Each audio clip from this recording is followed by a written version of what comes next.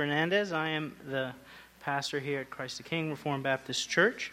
And as we begin to worship the Lord this morning, please turn with me to the book of Malachi, Malachi chapter 3. And I'll be reading verses 14 through 15. And as is our custom, we want to be drawn into the worship of God by means of His Word. So let's give attention to the Scriptures as we prepare to worship.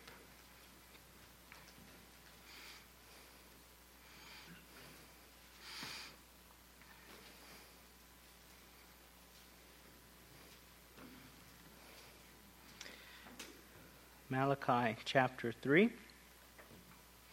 And actually what I'll do is I'll read verses 16 through 18. Malachi chapter 3, verses 16 through 18. Hear the word of God.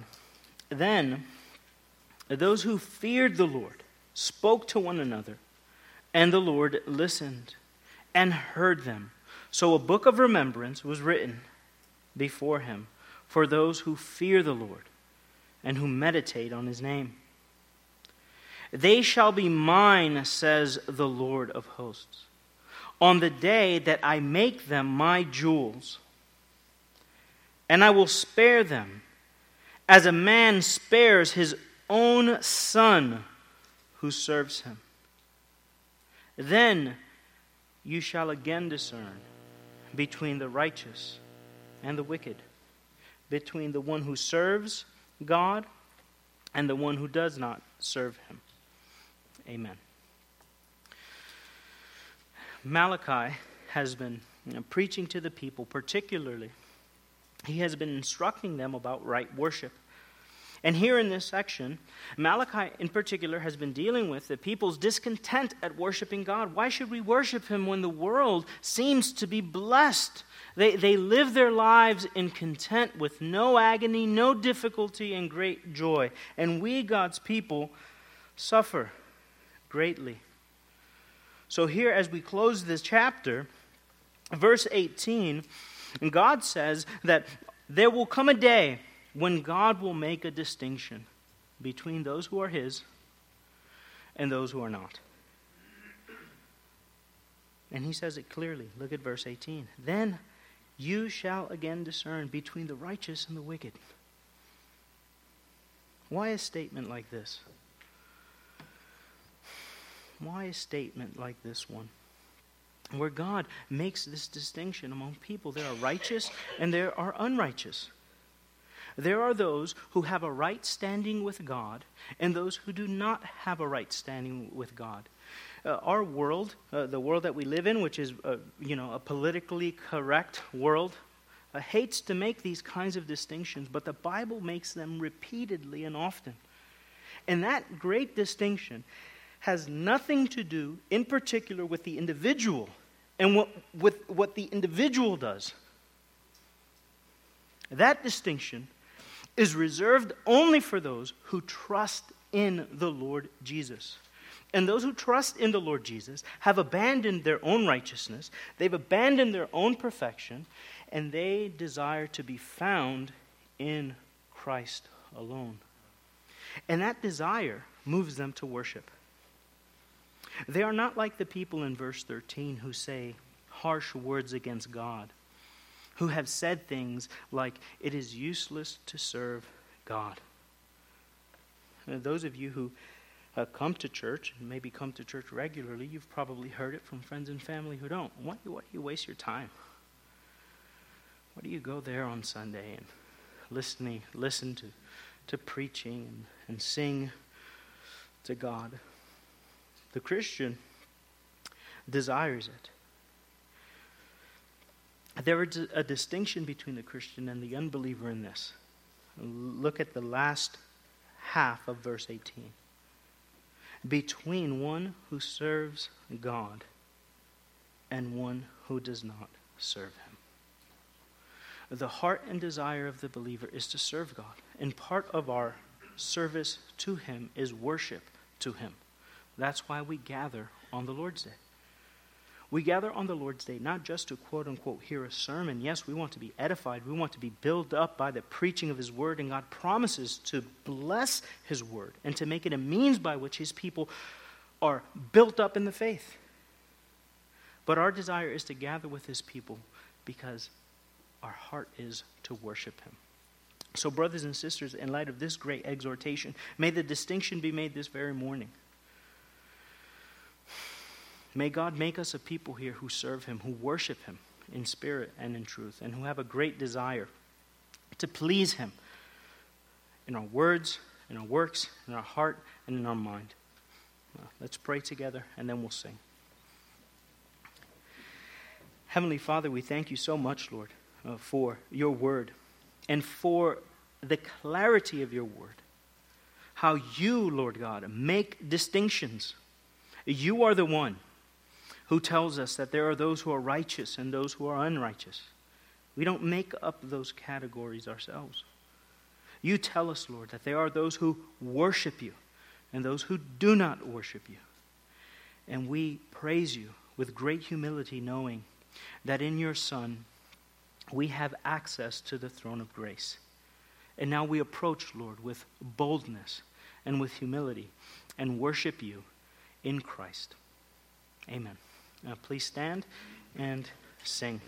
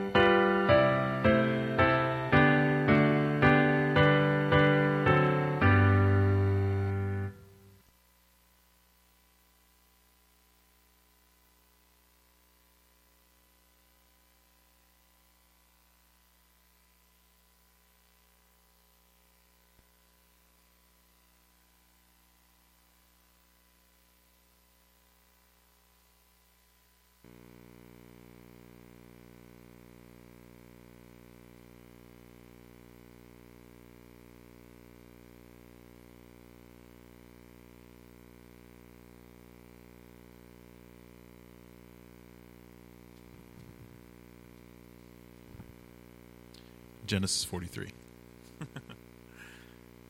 Now the famine was severe in the land, and when they had eaten the grain that they had brought from Egypt, their father said to them, "Go again, buy us a little food." But Judah said to him, "The man solemnly warned us, saying, 'You shall not see my face unless your brother is with you.' If you will send our brother with us, we will go down and buy you food. But if you will not send him, we will not go down. For the man said to us, 'You shall not see my face unless your brother is with you.'" Israel said, "Why did you treat me so badly as to tell the man that you had another brother?" They replied, "The man questioned us carefully about ourselves and our kindred, saying, 'Is your father still alive? Do you have another brother?' What we told him was in answer to the questions. Could we in any way know that he would say, 'Bring your brother down'?" And Judah said to Israel his father, Send the boy with me, and we will arise and go, that we may live and not die, both we and you, and also our little ones. I will be a pledge of his safety. From my hand you shall require him. If I do not bring him back to you and set him before you, then let me bear the blame forever. If we had not delayed, we would now have returned twice."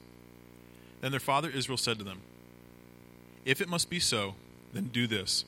Take some of your choice fruits from the land in your bags, and carry a present down to the man, a little balm and a little honey, gum, myrrh, pistachio nuts, and almonds. Take double the money with you.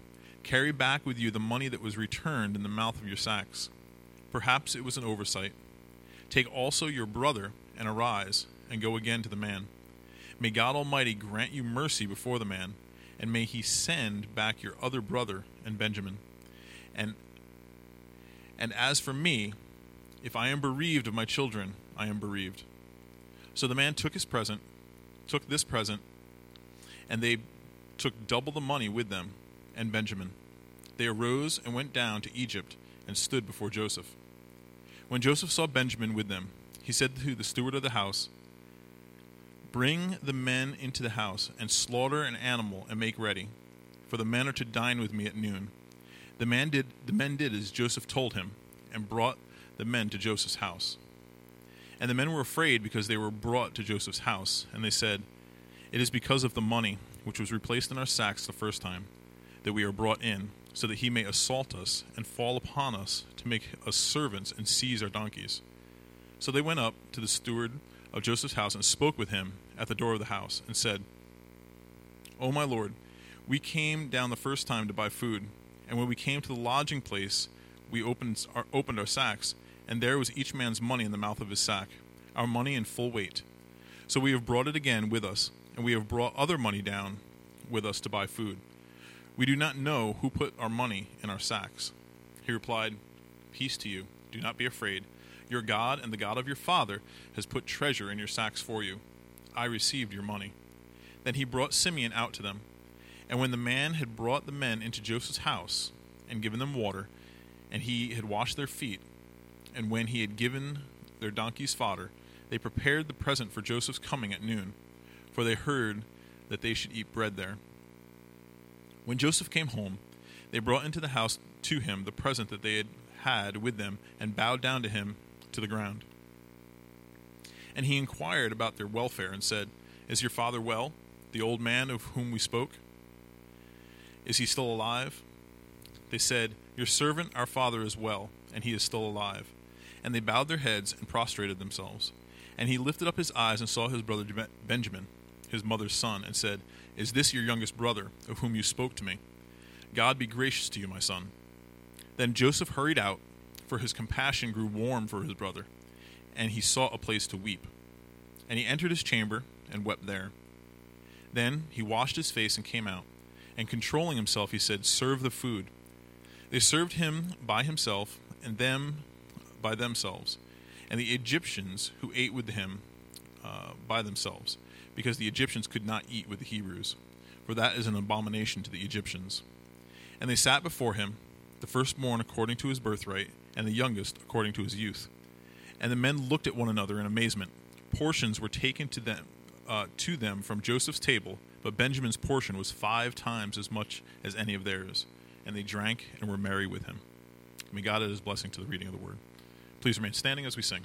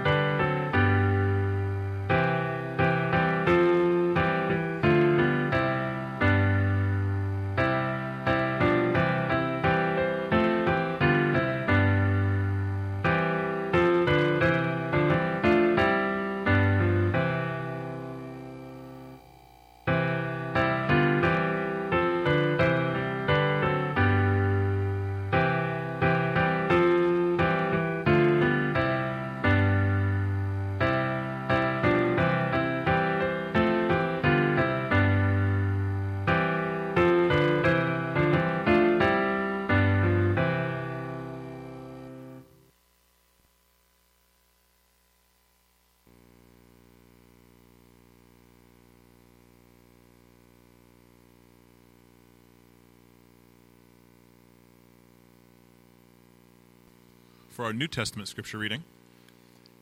For the New Testament scripture reading, we're in Mark 4. And we'll be reading verses 1 through 20. Mark 4, verses 1 through 20. Again, he began to teach beside the sea, and a very large crowd gathered about him, so that he had got into a boat and sat in it on the sea, and the whole crowd was beside the sea on the land. And he was teaching them many things in parables, and in his teaching, he said to them, "Listen, behold, a sower went out to sow. And as he sowed, some seed fell along the path, and the birds came and devoured it.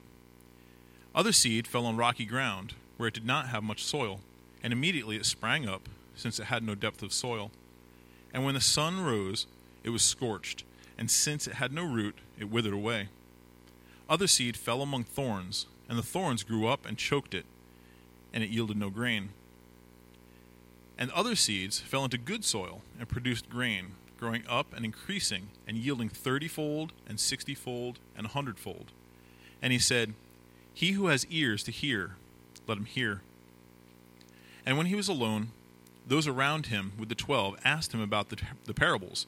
And he said to them, To you has been given the secret of the kingdom of God, but for the outside everything is in parables, so that they may indeed see but not perceive, and may indeed hear, but not understand, lest they should turn and be forgiven. And he said to them, Do you not understand this parable? How then will you understand all the parables? The sower sows the word, and these are the ones along the path, where the word is sown. When they hear, Satan immediately comes and takes away the word that is sown in them.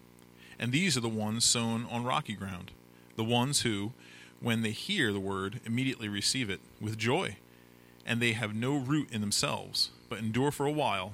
Then when tribulation or persecution arises on account of the word, immediately they fall away. And others are the ones sown among thorns. They are those who hear the word, but the cares of the world and the deceitfulness of riches and the desires for other things enter in and choke the word, and it proves unfruitful. But those that are sown in the good soil are the ones who hear the word and accept it and bear fruit 30-fold and 60-fold and 100-fold. May God add his blessing to the reading of the word. Please remain standing as we sing.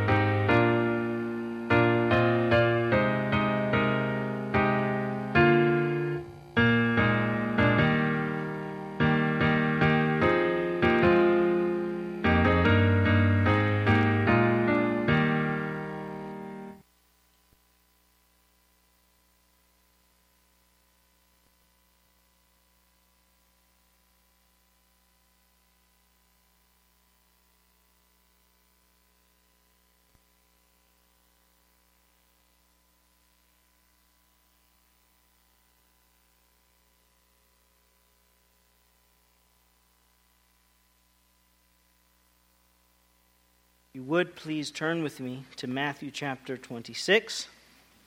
Matthew chapter 26, and I'll be reading verses 26 through 30. And again, our focus has been on the covenant. We've been thinking about the new covenant, and by way of concentrating specifically on just generally covenants in the Bible, and then arriving at the blessing or a blessing from the new covenant. So this morning we will do the same. Matthew chapter 26, verses 26 through 29, through 30. I'll read through 30. Hear the word of God.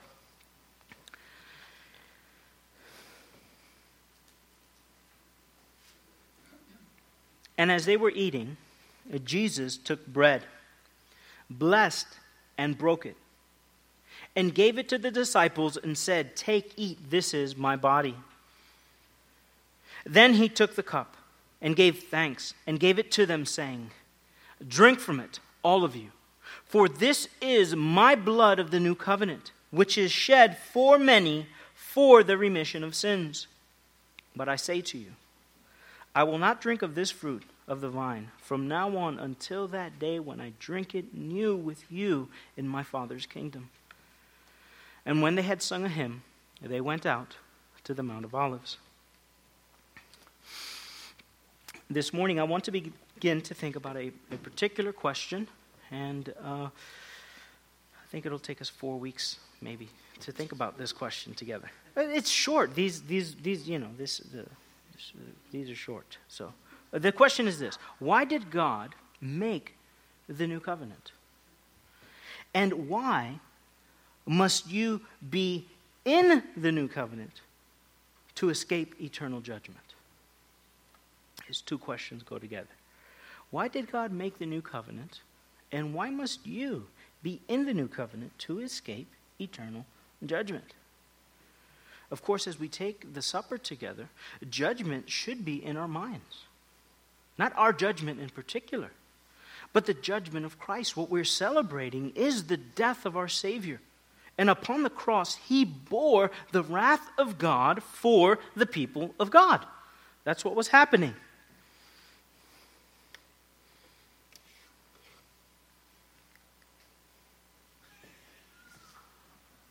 That might help some of you. I think it's going to go faster now. Okay.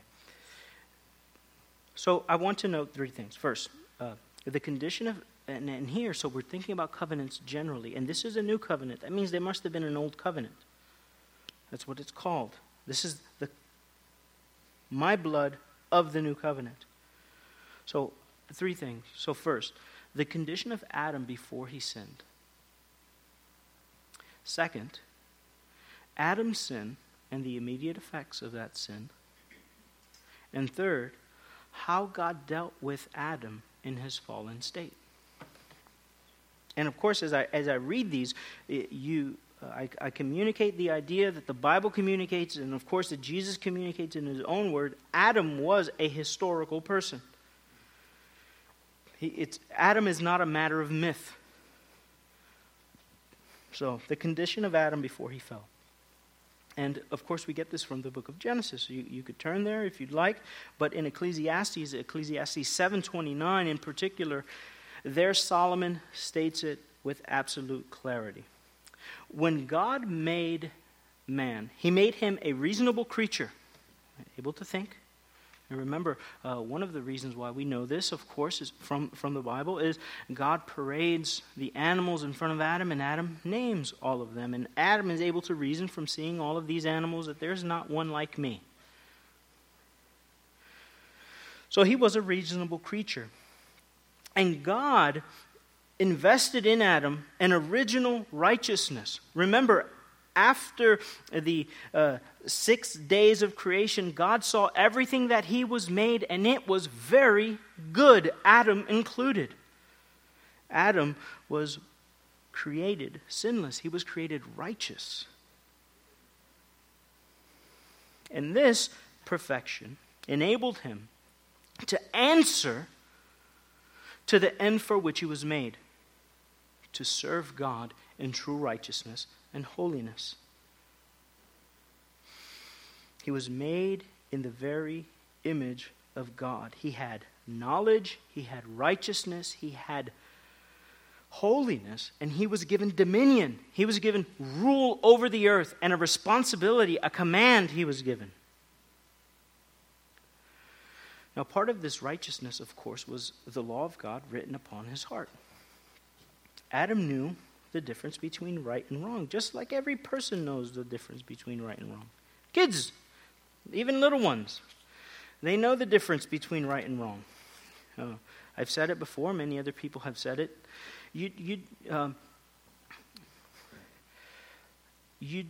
But there's a problem, right? Do you have to teach your children to disobey or to obey? You have to teach them to obey. In part of parenting or grandparenting or aunting and uncling is this responsibility to teach the way of righteousness. And how is it that you know the way of righteousness? We all know. We all know what sin is. Our culture and our society may impact the way we view particular sins or allow them, but we all know what sin is. It's very simple. If you're sitting here thinking to yourself, "Well, I don't think that's the case." Well, you know, if I were to take your wallet or your purse, you would be greatly offended. Now, each and every one of us knows what sin is. And this is because of the way that God originally made man. With his law, with the works of the law written upon the heart and the mind of man, man has a conscience. And you could summarize this moral law in this way: love God and love your neighbor. And this is the way that Adam was created, with the ability to love God and love his neighbor perfectly. If we are honest, we do not love God and love our neighbor as we ought to. We have fallen from this natural condition in Adam. Yet the requirement, perfect obedience, is still placed upon us. The sovereign creator of heaven and earth still requires the penalty for disobedience for all the sons of Adam. And we understand this.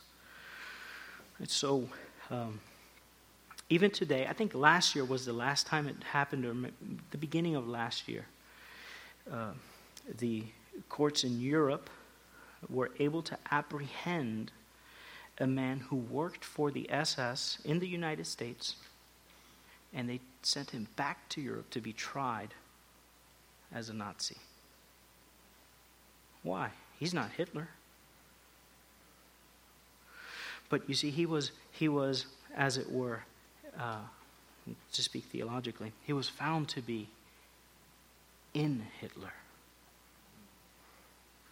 He was one of his own. Therefore, and this man, he's reaching his hundreds. They gave him multiple life sentences.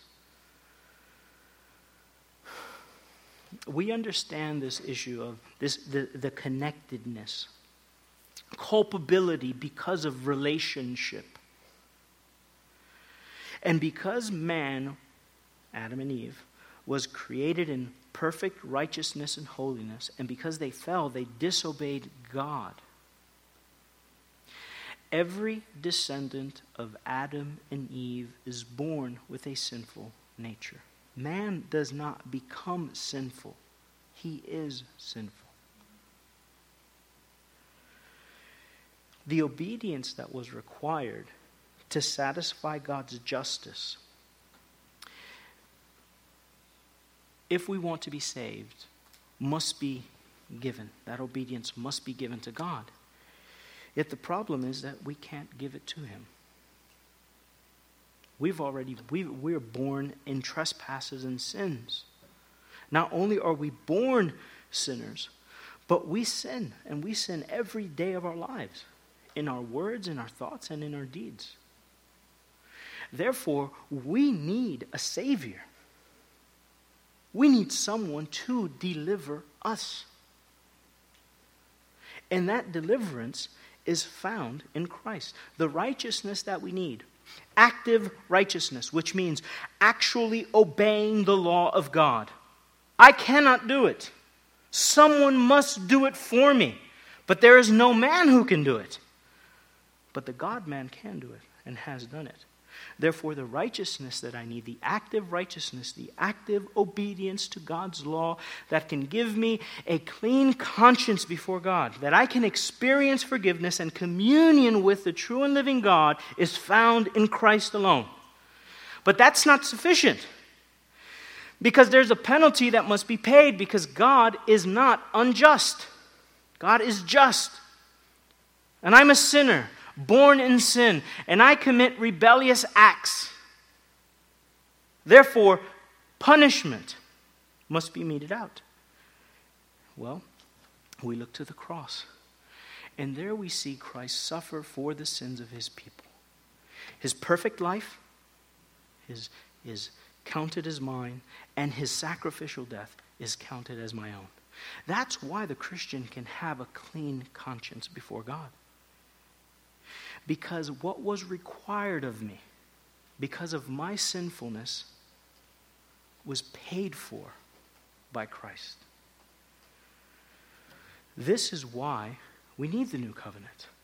Because the old covenant that God made with Adam was broken.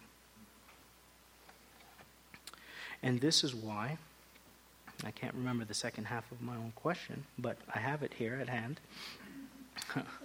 And this is why we must be in the new covenant to escape the judgment to come, because the blessings of the new covenant are union with Christ. And I receive his righteousness, and his death is applied to me. To me, his righteous death. The judgment that he received becomes mine. And as we take the Lord's Supper, this is what we are celebrating. We are celebrating the active obedience and the passive obedience of Christ for me upon the cross. He died for me as a sinner. Therefore, Christians are invited to take the supper. If you are not a believer, the Lord's Supper is not intended for you. Not because God hates you and he doesn't want you to drink grape juice with us and eat bread, but because this has a particular meaning. When a person takes the supper, as we've discussed in the past, it's a visible act of faith that shows, I believe these truths. I believe that Jesus is my Savior, that his blood was shed for me, that his body was broken for me. Therefore, if you're a Christian, you are invited wholeheartedly to come and partake of the supper. We want you to celebrate the supper with us. If you are a Christian and you've been living in sin and rebellion against God, repent now. Turn from it. Confess your sin to God and endeavor after new obedience. If you're sitting here today and you profess to be a Christian and you're living in sin and you refuse to turn from that sin, do not take the supper. Paul says you are drinking judgment upon yourself. So do not take the supper with us this morning. Confess your sins. Repent of your sins. And then come and take the supper. So as we do each Sunday, we'll start with the first row, second row. Come forward and please grab that. And grab cup and bread.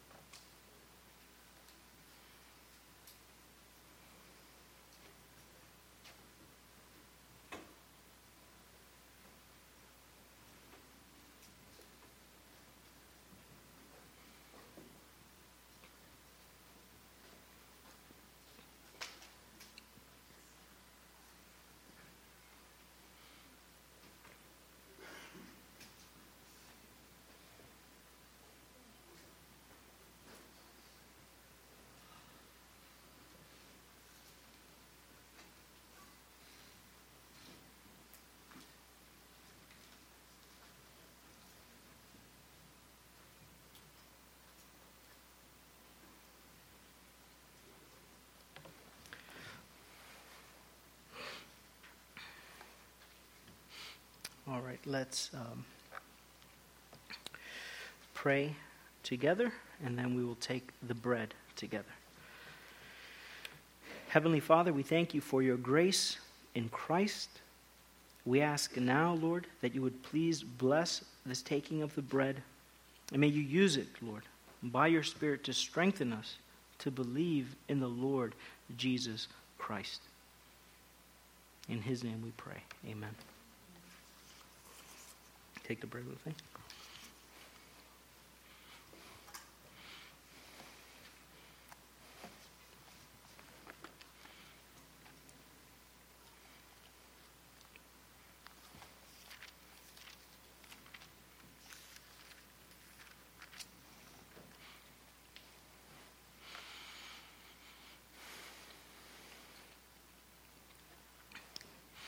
And now, please turn with me to 1 Corinthians chapter 13 as we continue. We've gotten into the text. Our first week at looking at the text, we looked at verses 1 through 3, and we saw how love is the greatest gift. Last week, we took a look at love suffering long. And what that means, that love suffers long, that it is patient. This morning, we'll take a look at love is kind. One commentator has suggested that these true attributes of love, it is patient and that it is kind, that patience has to do with the passive response towards others. When they sin against you, when they offend you, particularly this is in the context of the church, love is, its passive response is patience with the person. You're patient with them. The active response, the way that you respond towards those who are not kind, is with kindness. You know, the old adage, you kill people with kindness. Love, then, is disposed to do good. That is what love is disposed to do. It does good for other people. Not only in word. It's very easy to be kind with your words. It's very hard for those words to be matched with acts of kindness, to be followed up with kindness. But kindness is really godlike. We are acting like children of our Heavenly Father when we are kind, particularly when we are kind to those who are not kind to us. In Romans, as Paul is describing God's kindness, he says this in Romans 2:4. He says, "Or do you despise the riches of his goodness, the kindness of God, his forbearance and long-suffering, not knowing that the kindness of God leads you to repentance?" Kindness has an effect. It does something in people.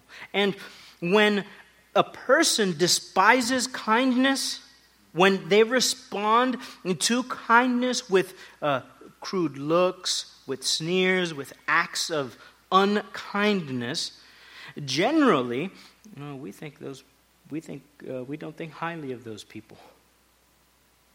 Paul doesn't. If you think of the way that he asks the question, "Or do you despise the riches of his kindness?" You show disdain for people who act kind to you, and in turn you act with wickedness. And of course, this kindness, as I said before, being the active ingredient in love, kindness is shown through deeds, which demonstrate love for others. Deeds. Pray. Do you? So you can very simply. Do you pray for the people in your church?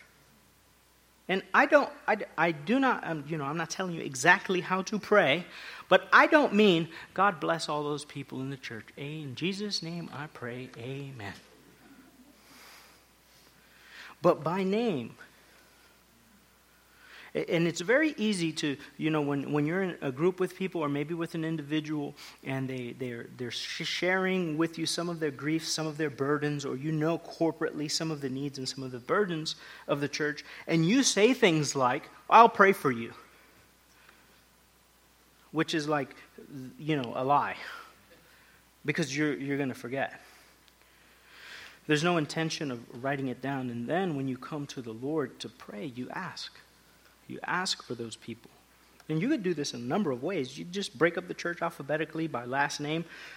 And I'm going to pray for my A's this week and B's and C's and D's. And you just break up the church that way. And you pray for specific people. And you might not know everybody's business, right? And you might not know all of the details of their sufferings. But there are texts that you can pray. You can pray for people by name. That shows a level of love and kindness towards them, that you are willing to pray for them. Do you encourage them with your words? Do you have conversations with them? Look them in the eyes, shake their hands, ask them how they're doing. Do you encourage them? Do you instruct them in the truth? Now that takes a level of intimacy with a person. There should be intimacy in the church, friendships and relationships. And there should be a willingness to have and an openness to have difficult conversations with people in the church. If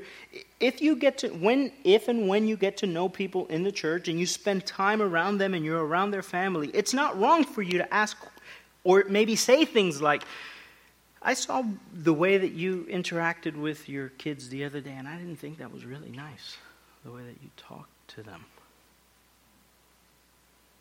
That's not being intrusive. Or I saw your husband asked you to do something, and boy, the way you looked at him, I thought you were going to rip his head off. You're not being intrusive. That is kindness. You're not, I've used this illustration before, but if your kids like eating desserts like some of mine do, and you want to be kind to your kids because you love them, do you just let them eat donuts all day long? Is that kind? Or do you love them enough to hurt their feelings and say, no, eat this broccoli? That's love. And you see, when that doesn't happen in a church, the same way as if it doesn't happen in a home, homes fall apart and churches fall apart because of lack of kindness. We're so concerned with ourselves and in not hurting people's feelings and being kind that we're not kind. We're selfish.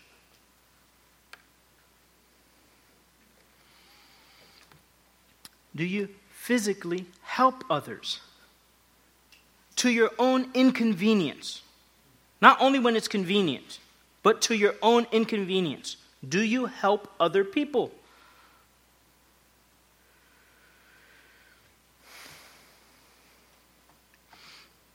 One author put it this way. He says, kindness recognizes that everyone carries a heavy load. And then what does a Christian do? We bear one another's burdens. As Christ did. Christ bore our burden upon the cross. He bore the weight of our sin, the punishment we deserve. He did that for us. Therefore, as his people, we ought to be willing to bear one another's burdens. And I don't know, some of you may have exercised with weights before. Bearing burdens isn't easy. Squatting, 200-300 pounds is pretty hard. And sometimes when you shoulder somebody's burden and you begin to feel the weight of how difficult it is to help them, you don't want to.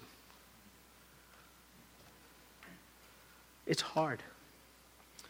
But this is what we're called to do. And that is what makes a church vibrant. That is when a church becomes sweet.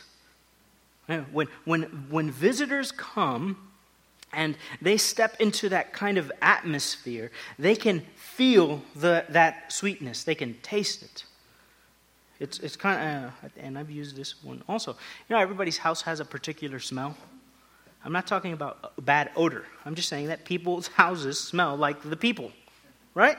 And you may have good memories of this, the way your grandmother's house smelled, or the home that you grew up in, and maybe your grandmother or your parents are still alive, and when you visit their home, there's that smell, and it reminds you of just splendid memories. Well, a church that takes love seriously, and there's long-suffering, and then there's active kindness, it has that atmosphere where people want to be there. They enjoy the fellowship of the saints. They want to be with God's people. So, brothers and sisters, I would encourage you to this. If you have not been kind, repent of it. There is, who was it? Anthony Burgess, or who was a pastor that we were talking about yesterday with the stutter? Remember? Sibbs, right? I think he says, there is more, this is not verbatim, but there is more grace and mercy in Jesus than anywhere else. So you can go to Christ even now and repent of your sins. Confess it to him, repent of it, and endeavor after new obedience. And he will give you the grace that is necessary for you to be kind to Christian people. So brothers and sisters, let us pray, and then we will take the cup. Lord Jesus, you died for us so that we might live for you. So as we take the supper, Lord, this is not just a mere ritual, but it is a way of remembering your death and of the benefits that we receive from it, the fruit of the Spirit. And as we consider love, we ask, Lord, that you would help us to be honest and to repent of our sins, and that we would, Lord, respond in obedience to your commands. Help us, Lord, to love one another. In Christ's name we pray. Amen. Please take the cup with me. Rick will come around and pick up the cups from you.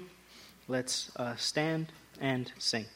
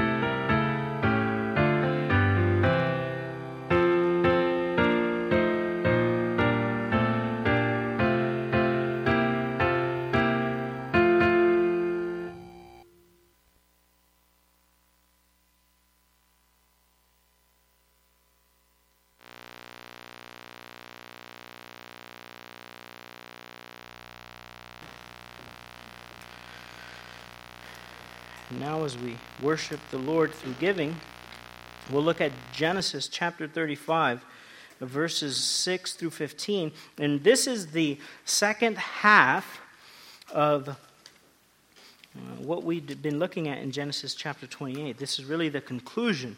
If you remember there, as Jacob is leaving the land, because his brother's going to come and kill him because he took his brother's birthright, God appears to him and gives him the Abrahamic covenant. And he sets up a stone there, and he pours oil upon this stone, and he says to God, Lord, if you bring me back and you give me these precious promises, I will in turn give you 1/10 of all that belongs to me.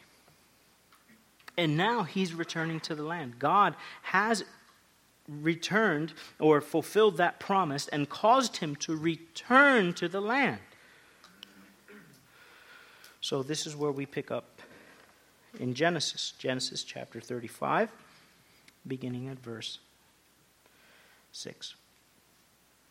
So Jacob came to Luz, that is Bethel, which is in the land of Canaan, he and all the people who were with him. And he built an altar there and called the place El Bethel, because there God appeared to him when he fled from the face of his brother. Now Deborah, Rebekah's nurse, died, and she was buried below Bethel under the terebinth tree. So the name of it was called Allon Bachuth. Then God appeared to Jacob again when he came from Padan Aram and blessed him. And God said to him, your name is Jacob. Your name shall not be called Jacob anymore, but Israel shall be your name. So he called his name Israel. Also God said to him, I am God Almighty. Be fruitful and multiply. Of course, here's one of the great connections in the Bible. This is the command that was given to Adam in the garden. Be fruitful and multiply. A nation and a company of nations shall proceed from you, and kings shall come from your body. That is what God intended for Adam in the garden. The land which I gave Abraham and Isaac, I give to you, and to your descendants after you I give this land. Then God went up from him in the place where he talked with him. So Jacob set up a pillar in the place where he talked with him, a pillar of stone. And he poured a drink offering on it, and he poured oil on it. And Jacob called the name of the place where God spoke with him Bethel. Amen. Now, if you remember, when Jacob left the land, he had nothing with him. All he had was his staff and his sandals and a little bit of oil to eat on his way. And that's it. But now he has a multitude of people, a family, great wealth he brings with him. Remember, as he is going to meet Esau, he sets up his family in 2 sets, and they're presenting gifts to Esau, all of these great things. So when he left, what did he do? He just set up a stone because that's all he had. And it was a stone. That was a stone where he laid his head. It was the only thing that gave him comfort sleeping in that cold desert. And what he does is he dedicated that to God. He poured some oil on it as a remembrance. Now that God has increased him in wealth, what does he do? He creates an altar, a place of worship for God, a monument that everyone could see. And what does he do? He pours a drink offering, more than likely wine, and wine is used throughout the Bible in offerings as an expression of God's riches towards the person, his abundance, his goodness. So God's abundance towards the person, but then God, the person's joy and satisfaction in enjoying what God gives them. And they offer that back to God as a drink offering. And then almost by way of reminding himself from where God had brought him, what does he do? He takes some oil, like he did the first time, and he pours oil upon this altar. And in the same way, our offerings, when we give to the Lord, the amount that we give is really not the issue with God. Now, granted, there are many people who should give more than they are currently giving. I'm not going to argue with that.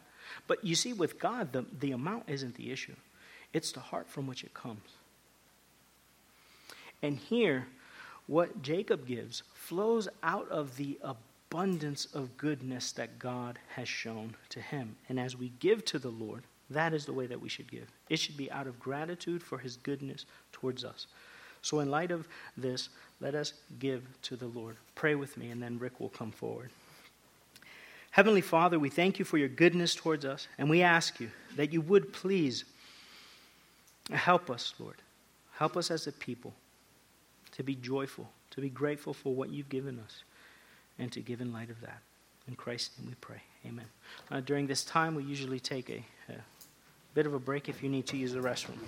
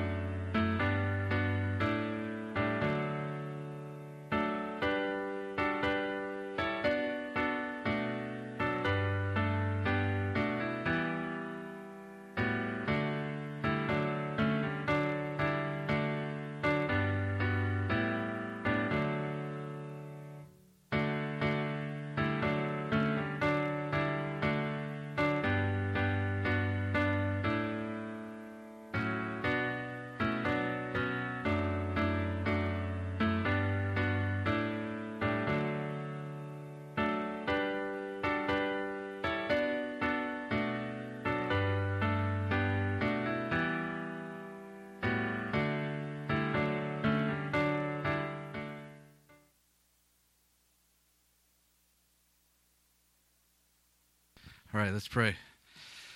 Almighty God, we're grateful to you for this day, set aside once a week, Lord, to come together as your people, Lord, and worship you, hear your word preached.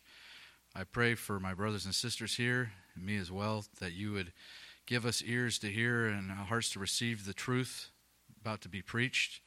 Pray that you give Pastor Rick the strength to preach your word. Use him, use your spirit to deliver your message in a way that we could understand it and it would bring conviction to our hearts. We thank you so much, Lord, for this day, and I pray for my brothers and sisters here that you would protect them as this week starts here, and that you would help them throughout the week and strengthen them and guide them in all they do. Lord, we love you, we love this place, and we love your word. In Jesus' name, amen.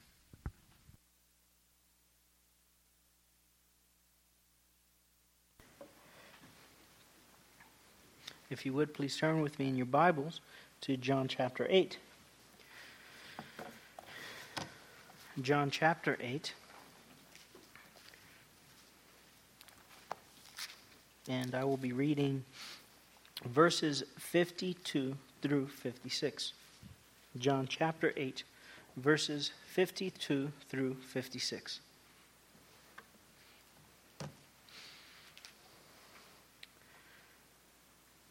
Hear the word of God. Then the Jews said to him, "Now we know you have a demon. Abraham is dead, and the prophets, and you say, 'If anyone keeps my word, he shall never taste death.' Are you greater than our father Abraham, who is dead?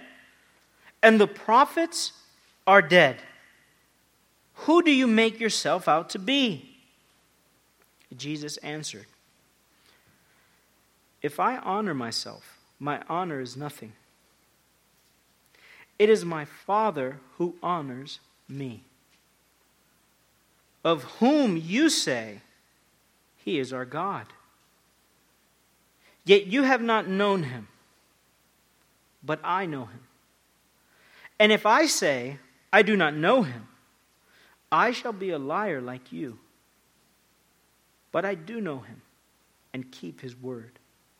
Your father Abraham rejoiced to see my day, and he saw it and was glad." Amen. This entire discourse, this John chapter 8 really, it begins with Jesus' statement. Back in verse 12, "I am the light of the world." And it is because of that statement that the Pharisees and the Jews who are there take great offense at what Jesus is saying. And now, in this particular interaction, if you remember, these are they who said that they believed in him. Verse 30, he spoke these many words, and many believed in his name. And then to those who believe, Jesus speaks to them, and now they are greatly offended at Jesus. And it is not, of course, because Jesus intends to be offensive, but because the Word of God is intended to shed light into darkness, and the darkness cannot comprehend it. Therefore, those who live in the darkness, they flee from the light. Jesus here now presses the issue. And remember last week, the week before that, last week was Sunday, we spoke about the resurrection. But the resurrection, that text is going to play a vital part in our conversation today, our text from Hebrews 11. But the week before that, when we looked at this chapter, we focused at least upon this particular truth, where Jesus says to them, "Most assuredly I say to you, if anyone keeps my word, he shall never see death." It's in the midst of this hostility that Jesus is facing from the religious leaders and from the Jews that are there that he offers them the gospel anyways. He continues to offer them the gospel. And as he offers them the gospel, listen to this response. Then the Jews said to him, "Now we know that you have a demon." They double down on their offense. "Now we know that you have a demon." Why is that? Why are they making this conclusion? Abraham is dead, and the prophets. And you say, if anyone keeps my word, he shall never taste death. Are you greater than our father Abraham, who is dead, and the prophets who are dead? Who do you make yourself out to be? So note first, they do not understand Jesus' words. This, of course, comes from their rebuttal. They heard the word of God, and they heard that those who heard the word of God, or hear the word of God, and receive it will not die. Therefore, they automatically think, well, Abraham isn't here. And the prophets who heard the word, preached the word, received the promises, they're not here with us. But they don't understand what Jesus is talking about. They were dead, but they were alive. These who were hearing Jesus, they were alive, but they're really dead. And that's why they do not understand his word. He's not talking about physical death. When he says that you will never see death, the way that they respond, they say, taste death. I don't think there's a big difference there. But they say, when Jesus said that they will never see death, this is a really emphatic statement. He is really saying, you will never die. They're never going to sample death, not even in a small bit. But they didn't understand he was talking about spiritual death. For the believer, this is a reality that we should rejoice in and live in light of. We will never die. Our body will. Our body is failing and decaying. I don't feel as good as I did when I was 18. And I'm certain when I'm 50, I won't feel as good as I do now. And can I get an amen from anyway? And although physically we experience death, spiritually we will never experience death. The believer will never experience death. As I was doing my Bible reading this week, I came across this text that is very fitting in this context. Listen to this from 2 Samuel. 2 Samuel chapter 14 and verse 14. And here, in this chapter, you have this woman who's basically, she's put up to this by Joab to convince David into receiving Absalom again into his courts. And she says this, 14:14.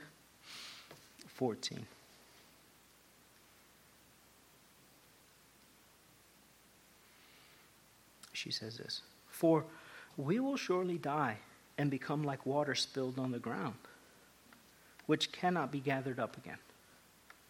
Yet, God does not take away a life, but he devises means so that his banished ones are not expelled from him." And when I read that passage, I thought to myself, oh man, this woman spoke better than she knew. Because for the believer, we understand that God has done that. Look, we deserve death. Oh, right? Ephesians chapter 2. This is a verse that, Ephesians chapter 2, verses 1 and following. This is a section of the Bible that every Christian should have memorized. And even if you're not a Christian, you should be intimately familiar with it. Because Paul says there that we were once children of wrath. We were destined for it. For wrath, for the condemnation of God because of our sins. And we lived under the sway and power of the devil. He's not mythical like a unicorn or Godzilla. The devil is a real being, and he holds sway over man.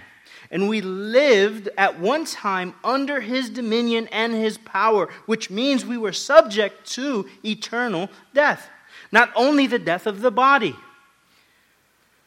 but the death of our very souls. But God has devised a way, and this is what fallen man cannot understand. Those who are dead in trespasses and sins, who the God of this world blinds, so that they do not see the glory of the gospel in the face of Jesus. That God has devised a way so that we might never be banished or expelled from His presence. The way that Adam was expelled from the presence of God in the garden, God has made a way in Christ for us never to be expelled from His presence. As Eric was talking about in his Sunday school class, Jesus says, "Lo, I am with you now, even to the end of the age." He is with us now, and He will be with us forever. And as Jesus is declaring these truths to these unbelievers, their heart recoils. And is your heart recoiling now? It shouldn't. It should give you great joy. Because if you think, well, this is not the end. For the kids in here, one day, many, many moons ago, I was a kid, and I did enjoy playing video games. And I loved cheat codes. Maybe you don't like cheat codes. I love cheat codes.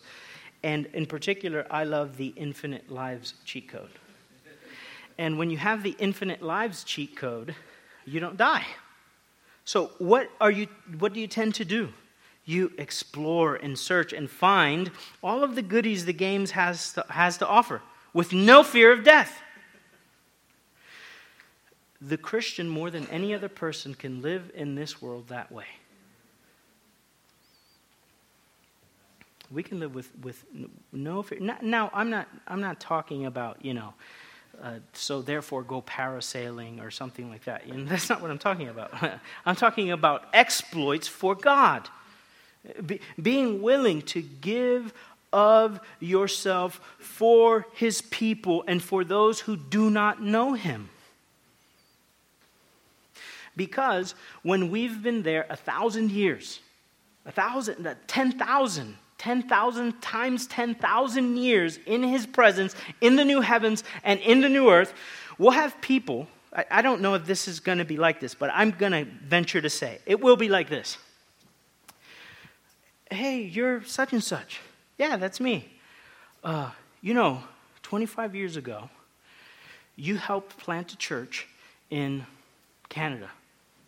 And my son was converted in that church. And he preached the gospel to me. And that's why I'm here. And I've been looking for you for like 10,000 years to tell you.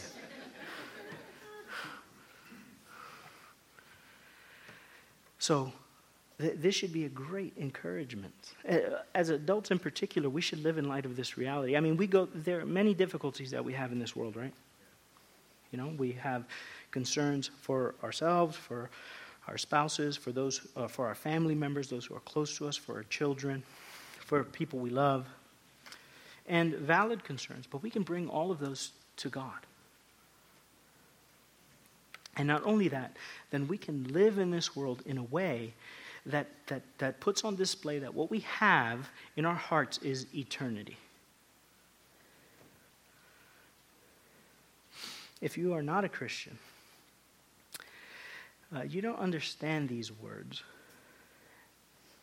But if you consider the forgiveness that Jesus offers. If Jesus is guaranteeing in John chapter 8 that you will never die, that means that every sin is forgiven. You think of the peace that you can live with, knowing that you are reconciled to God. That there is nothing that can separate you from His love in Christ Jesus. And then think of the grace and the power that will be at work in you in this world. And if you think to yourself, well, I don't see these things in the Bible and I can't quite understand them. In Psalm 119, verse 18, the psalmist prays, and he's a believer, but this is a fitting prayer for the children in here who may not understand these things, or for those who are adults and don't understand them. Psalm 119, verse 18, the psalmist says this, "Open my eyes that I may behold wonderful things out of the book of your law." And that should be the way that you should pray. God, open my eyes.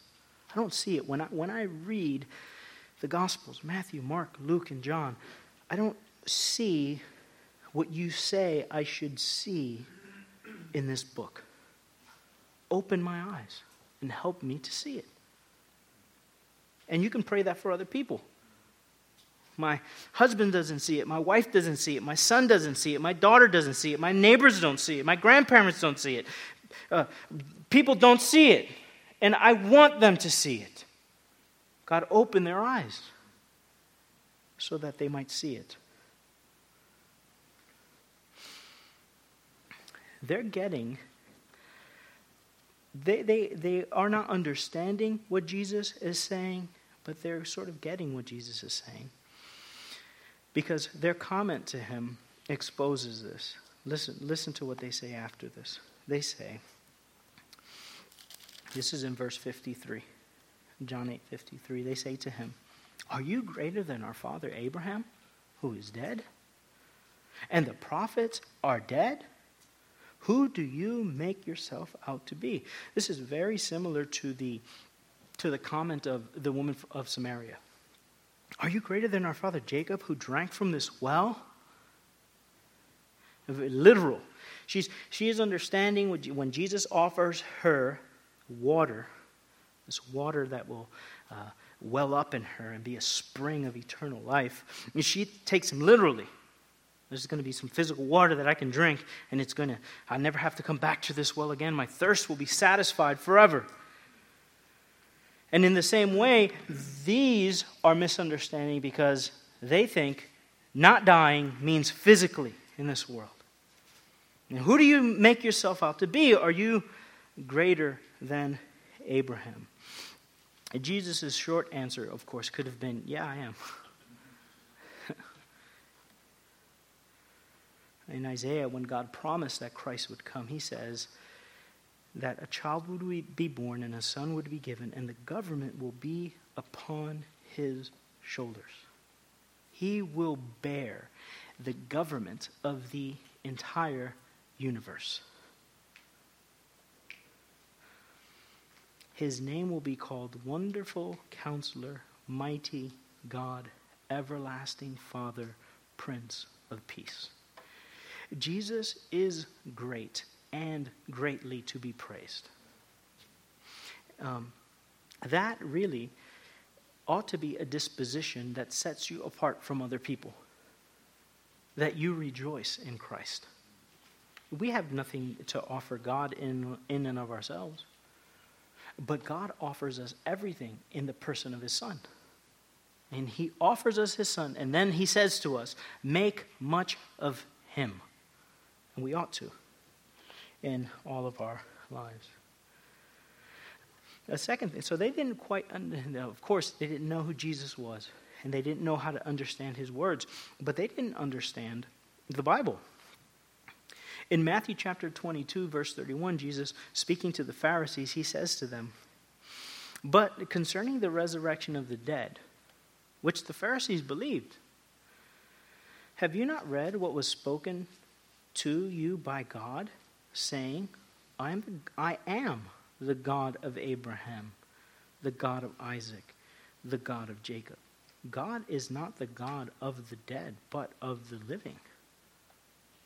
In turn, in essence, he's saying to the Pharisees, they're not dead. When God becomes your God, there is no more death for you.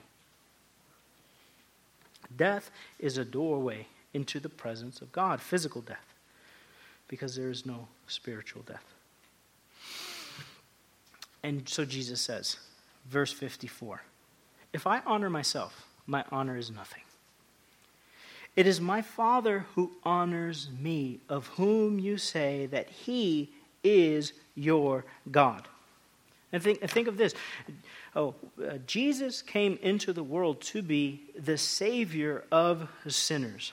I did not come to call the righteous, but sinners to repentance, Jesus says. And in his first coming, he came as a suffering servant. Does he enter, Jesus being God, he could have entered Jerusalem on a stegosaurus, right? What does he do? He enters on a donkey. Lowly. Who are those who are there praising him primarily? It's the kids, right? He came into this world a lowly Savior. He was intended to suffer. As I've said before, a description of the life of Christ, biblically even, Peter uses this language, and as I referred to last week in 1 Peter chapter 1, sufferings. When Christ entered this world, his life was a life of sufferings, then glory after his resurrection. So he doesn't come to honor himself. That's not what he came for. When he does miracles throughout the Gospels, what does he do? Does he say to the people, go tell everybody that I did this for you, that I healed you, that I... No, he keeps it. We'll see this in chapter 9 with the man born blind. Jesus, in essence, tells him to keep it, to use, language that's for my age. He says keep it on the DL. Right? Yeah. That's like right in the middle of our demographics. The kids definitely don't get it. The older folks don't get it. The 30-somethings get that. 30s and 40s. You understand what I'm saying. Right? Keep it secret. Keep it safe. Yeah, all of my Lord of the Rings people understand that. That's what Jesus was saying to them, right? Because he didn't come. That's not what he came for. He came into this world to suffer. Yet that is the way that God was honoring his son by giving him this special place of privilege as the deliverer of his people. And Jesus understood this. Jesus understood that by means of his suffering, his Father would be glorified and all of his people would be saved. Therefore, in the eyes of the world, it's foolishness, right? The cross is folly to the world. But for the believer, it is a source of great joy and happiness. We see the glory of God in the person of his Son, in the humility of his Son.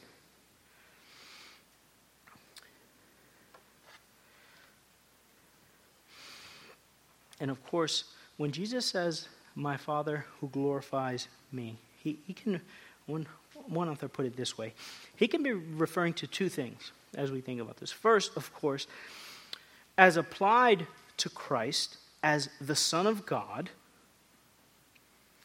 the Father glorifies him with divine glory, with this generating him from eternity as equal to himself. Eternal generation, where there is no beginning to it and no end. As we read, Jesus reflects the glory of God and bears the very stamp of his nature. And there are particular places in the Gospels where the disciples see it, right? So Nathanael, I saw you praying, my Lord and my God. Peter on the boat, depart from me, Lord, for I am a sinful man. On the Mount of Transfiguration, where his glory shines through. Paul, when he sees him on the road to Damascus, or after his resurrection, when John sees him as the glorified Son of Man. But as a man, he had the glory of God through an overflowing into him of divinity. An overflowing of unique grace and glory. You think of the woman, I just love the woman of Samaria in John 4, because when he's talking with her, I don't know, the more I read the Gospel of John, I think she understands that he is the Messiah before he tells her. And she is somewhat playing coy, and she says this to him. And I just love this. John 4:25. after he exposes her sin, he speaks to her about worship. She says, I know the Messiah is coming, who is called Christ. When he comes, he will tell us all things. When she runs to the crowds to tell them that Jesus is the Messiah, what does she say? Come meet a man who told me all things. She knew who he was. In the conversation he was having with her, the glory of God, it poured out in his words. And she came to see this. Jesus did not honor himself. This was an office that God bestowed upon him. He was, of course, worthy to receive it. But just as Aaron didn't bestow the office of high priest upon himself, this office of lowly, suffering servant, the Father gave it to the Son. He says to him, you are my Son, and today I have begotten you. Jesus did not bestow this glory upon himself, but he took the glory that the Father gave to him. They did not know who Jesus was. Therefore, they could not see it. And Jesus continues, and he says to them in John 8, it is my Father who honors me, of whom you say he is your God. And of course here, since they do not know Jesus, God is not their God. That's the point he's making. You can't see who I am because God is not your father. You are of your father the devil. He had just finished saying that to them. It is the Father's distinct prerogative to reveal to men and women who the Son is. And then the Son in turn does the same.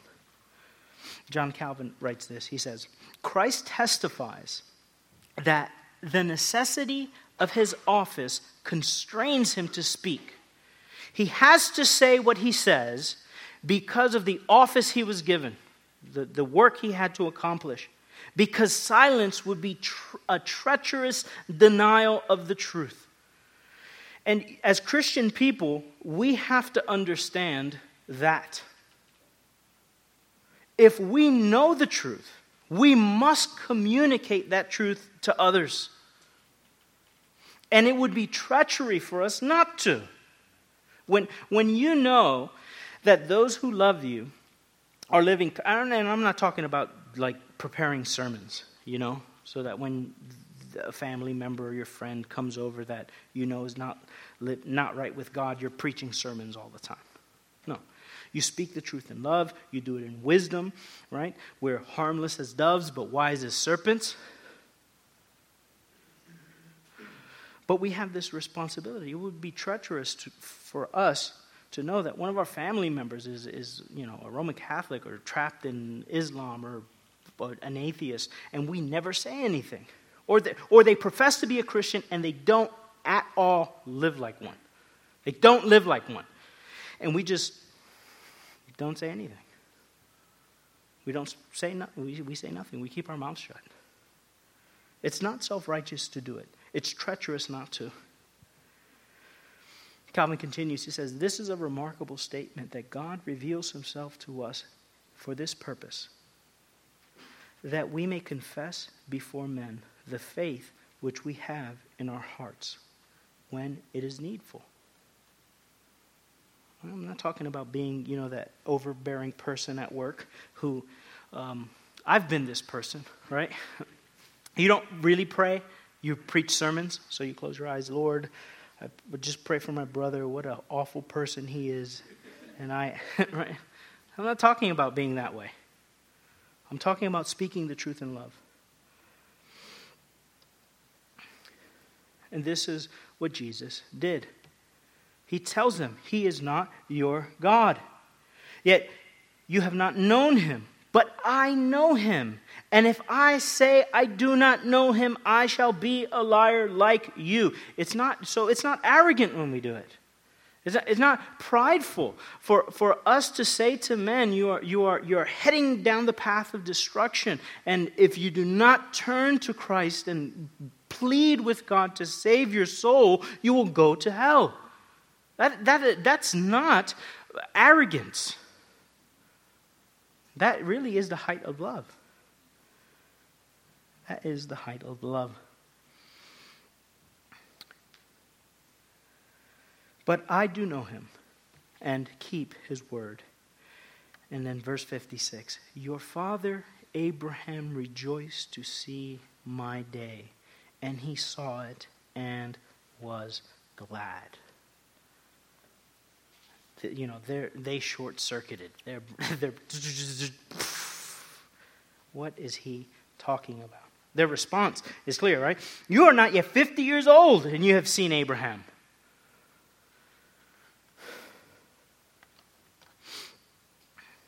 Augustine said this, Abraham's seed, Abraham's creator, bears a great testimony to Abraham. We saw this in Hebrews 11, right? Our text from last week, Hebrews 11, 37, I believe it was, if I'm remembering correctly, or 18, 17 and 18, I think. A week is such a long time ago.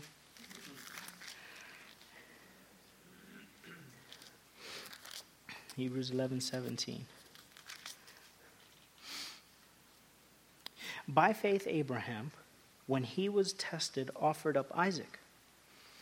And he who had received the promises offered up his only begotten son, of whom it is said, in Isaac your seed shall be called, concluding that God was able to raise him up even from the dead, from which he also received him in a figurative sense. Abraham looked to the future and knew that there would be a time when God would raise the dead. I'm not going to preach the sermon from last Sunday. Go hear the sermon. It's on the internet somewhere. But Abraham sees, he looks to the future, and when he received the promises, Paul says in Galatians chapter 3, God said to him, and your seed, not referring to many, but referring to Christ. Abraham had his hope set on the day when God would send a seed who would be the deliverer of the world. So that Paul can say, of course, that God preached the gospel to Abraham. What was the gospel? That a seed would come, a deliverer would come from his loins to deliver the world from the power and tyranny of sin. And he believed it. Augustine continues, he says, believing, at all events, he rejoiced in hope to see with understanding. Right? So this is part of the Christian faith. We believe and we live by faith, not by sight. Not blind faith, of course, because there's the Bible reveals to us the promises of God. And God backs those promises, of course, with deeds. Mighty deeds. Powerful works. And he believed in all of these events and that all of these things were to happen and come true. Why? Because God promised. He saw. And what more could the Lord Jesus Christ say? Or what more ought he have said? And he saw. And he was glad. Who can unfold this joy, my brethren? If those rejoiced whose bodily eyes were opened by the Lord, what joy was his who saw with the eye of his soul the light ineffable, the abiding word, the brilliance that dazzles the minds of the pious, the unfailing wisdom, God abiding with the Father, and at the same time to come in the flesh, and yet not withdraw from the bosom of the Father. And all this did Abraham see. You see, the man in John chapter 9, which we'll see in I don't know when, but we're working our way there. He was filled with joy because he could physically see. How much more those Jews who were there, who knew to some extent the Old Testament, what joy they should have had when they knew that this is the seed of Abraham. You see, those whose spiritual eyes have been opened to see this truth, they rejoice greatly in Christ. They don't ask foolish questions like, who does this man think he is? They know. How is it that he can command?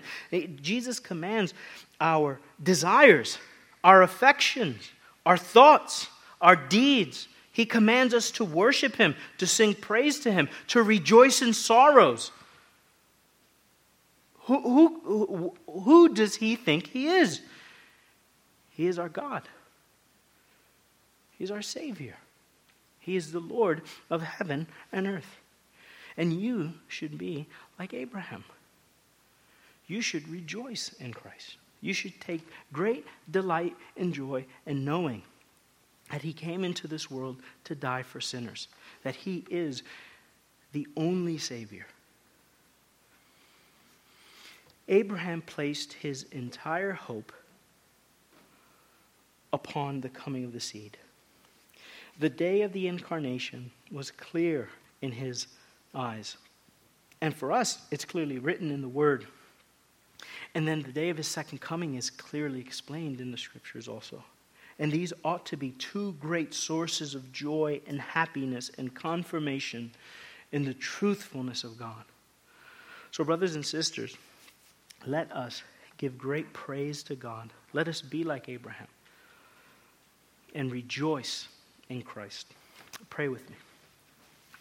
Heavenly Father, we thank you so much that you in your grace have sent Christ into the world. We ask you that you would help us to run this race, looking unto Jesus, the author and perfecter of our faith, who for the joy that was set before him endured the cross. He despised the shame, and he is now seated at your right hand. Help us, Lord, to live in light of these truths, and may they fill us with great joy and gladness. In Christ's name we pray. Amen. Please stand and sing the doxology with me.